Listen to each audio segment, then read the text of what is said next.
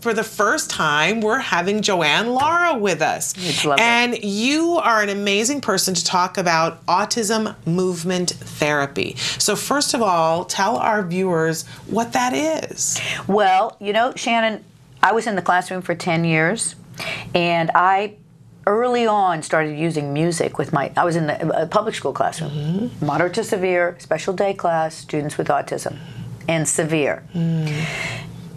And my principal, my AP, came in one day and she said, well, you know, you're responsible for teaching these children to read. And I looked and I was like, okay. How am I going to do that? And what I started doing was, through movement and music, I found that the kids, we were able to access different areas of their brain, because the music, as Temple Grandin tells us, is accessed in a different circuit of the brain.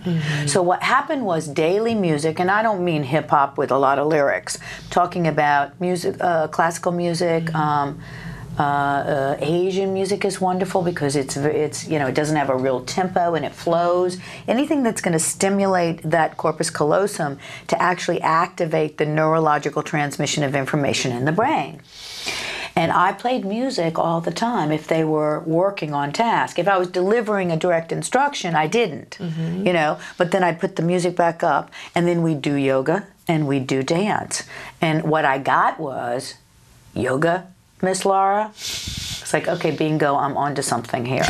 And what we did was we'd clear all the beanbag chairs, we'd move the chairs around, and we'd start dancing, you know. And I said, I vowed that when I'm no longer in the classroom, I'm going to create a movement and music program for these kids, because I had kids that came to me who were stimming on the floor at lights.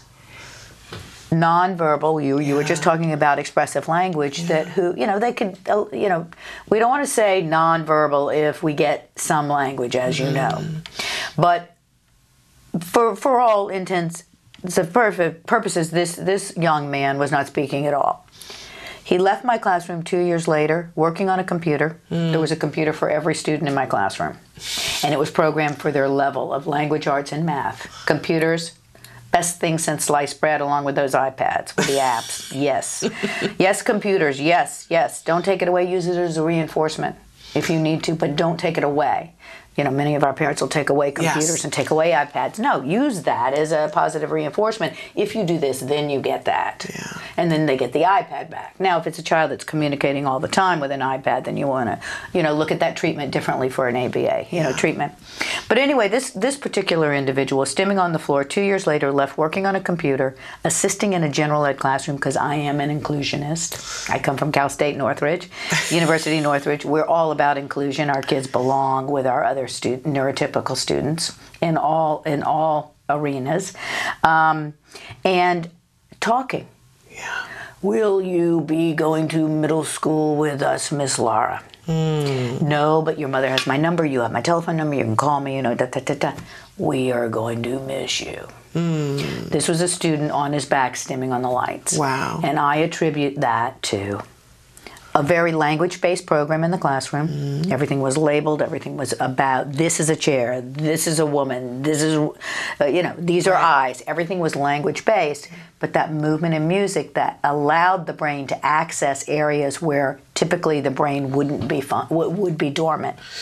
Fascinating. And that's how autism movement therapy was developed. Absolutely fascinating. We're all over the world. We have about 250 certified autism movement therapists across the country. We're in India, we're in Malaysia, Kuala Lumpur, we're in Portugal, Great Britain, Wales, Canada, and all over this country. In fact, and we license. Yeah, in fact, I was just going to say, you have some workshops coming up so that you can certify people. Tell us about those. We have 3 a year here in Los Angeles, and the next one is actually this weekend in Winter Garden, Florida. And you can still go. It's on my website, autismmovementtherapy.org, and then it has a list of all the certification workshops, including my licensees, because I want everyone to have access wherever you are. If you can't come to Los Angeles, you may be able to go to Denver. Okay. If you can't come to Los Angeles or Denver, you may be able to go to Herkimer, New York, which is one of my biggest licensors at ARC, an area resource center. I love Herkimer, New York. It's a little tiny. But then we also have one in June 21st and 22nd here in Los Angeles.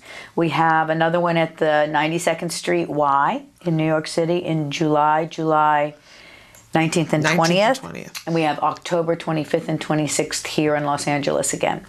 And we should say that if for people who are watching, there's a lot of moms that are out there watching who are looking for a career in autism to make things better. That's right. And they might be thinking, but I'm not a dancer. That's right. And I don't have any movement training. Tell them who would be the right person to do this. You know what, Shannon? We have administrators, we have teachers, we have parents.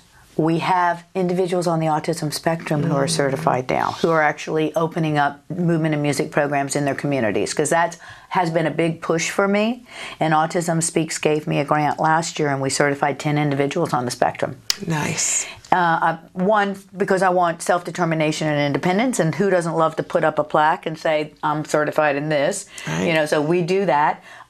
It's open for everybody. You don't have to be, as I say, an American Ballet Theater dancer.